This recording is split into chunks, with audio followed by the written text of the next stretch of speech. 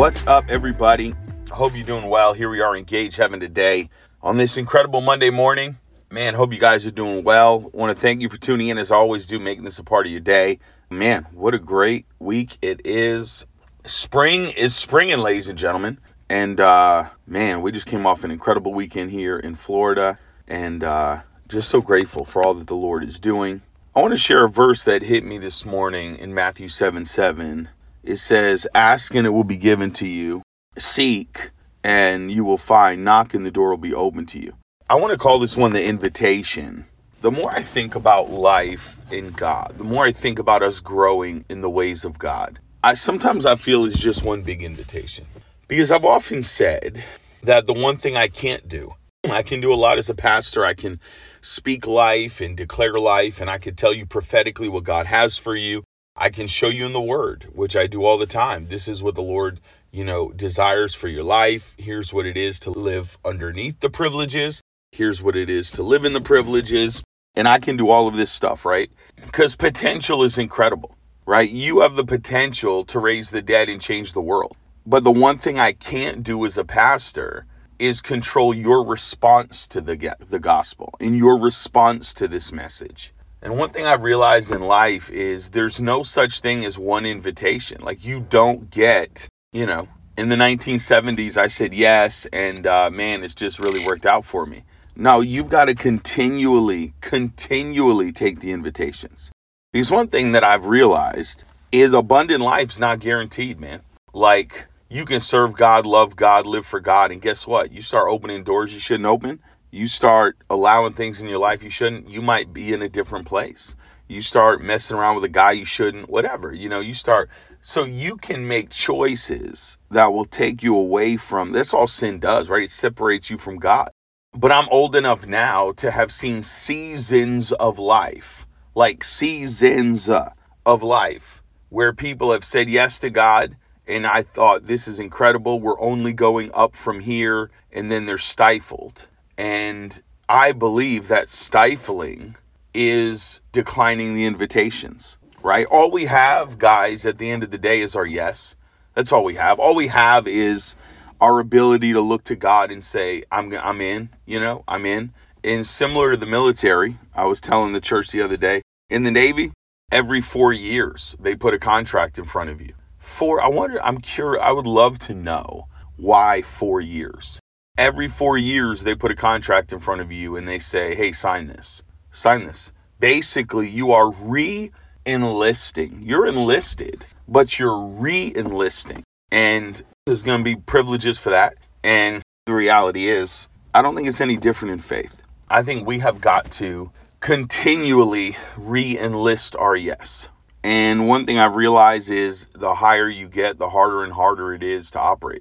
My wife has been fixated on this story of Mount Everest. I don't know why. When we were on our recent trip to California and New York, it was like she saw a reel of somebody who was climbing Mount Everest. I think his and ESPN did a documentary on it. I think his name was Mount Everest No Filter or something. But it's an incredible story of this guy. I think he was only one of 200 in the world, 200 people that have climbed Mount Everest with no oxygen.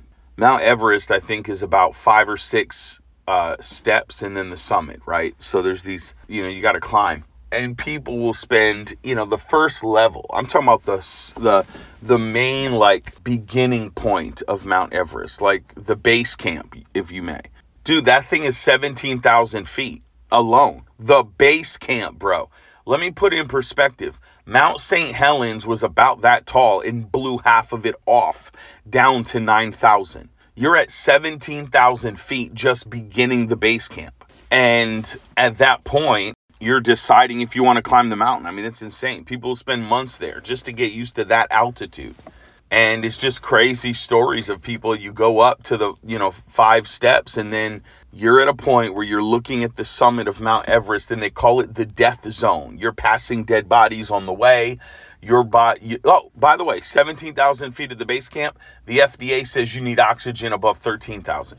So never mind, you climb to the top of this mountain and there's this death zone. And it's about a 40-hour work week just to get up and back.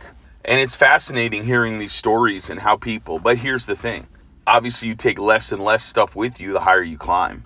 But the Lord said to me so clearly, I'm trying to take you to where it's hard to breathe. God wants to take you to places that's going to be difficult to breathe, guys. And the reality is all we have is our yes. And so here's the deal.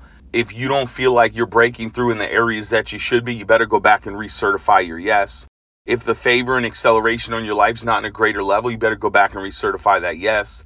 Figure out how you got here, why you got here, and you better go get that favor back. Because that's one thing that's not guaranteed, man, is your response to the gospel. And I've seen people who are called by God for ministry that are living mediocre lives, drinking their life away today, barely serving God, not sure they're saved. And yet this life in God should only keep climbing and climbing. I preached a message last Friday, incredible message. You got to check it out, called Sun Stand Still. And I was reminded as I was studying for this that I preached a message 10 years ago called Sun Stand Still. Now, I'm not the greatest note taker, so I don't have like my notes anywhere.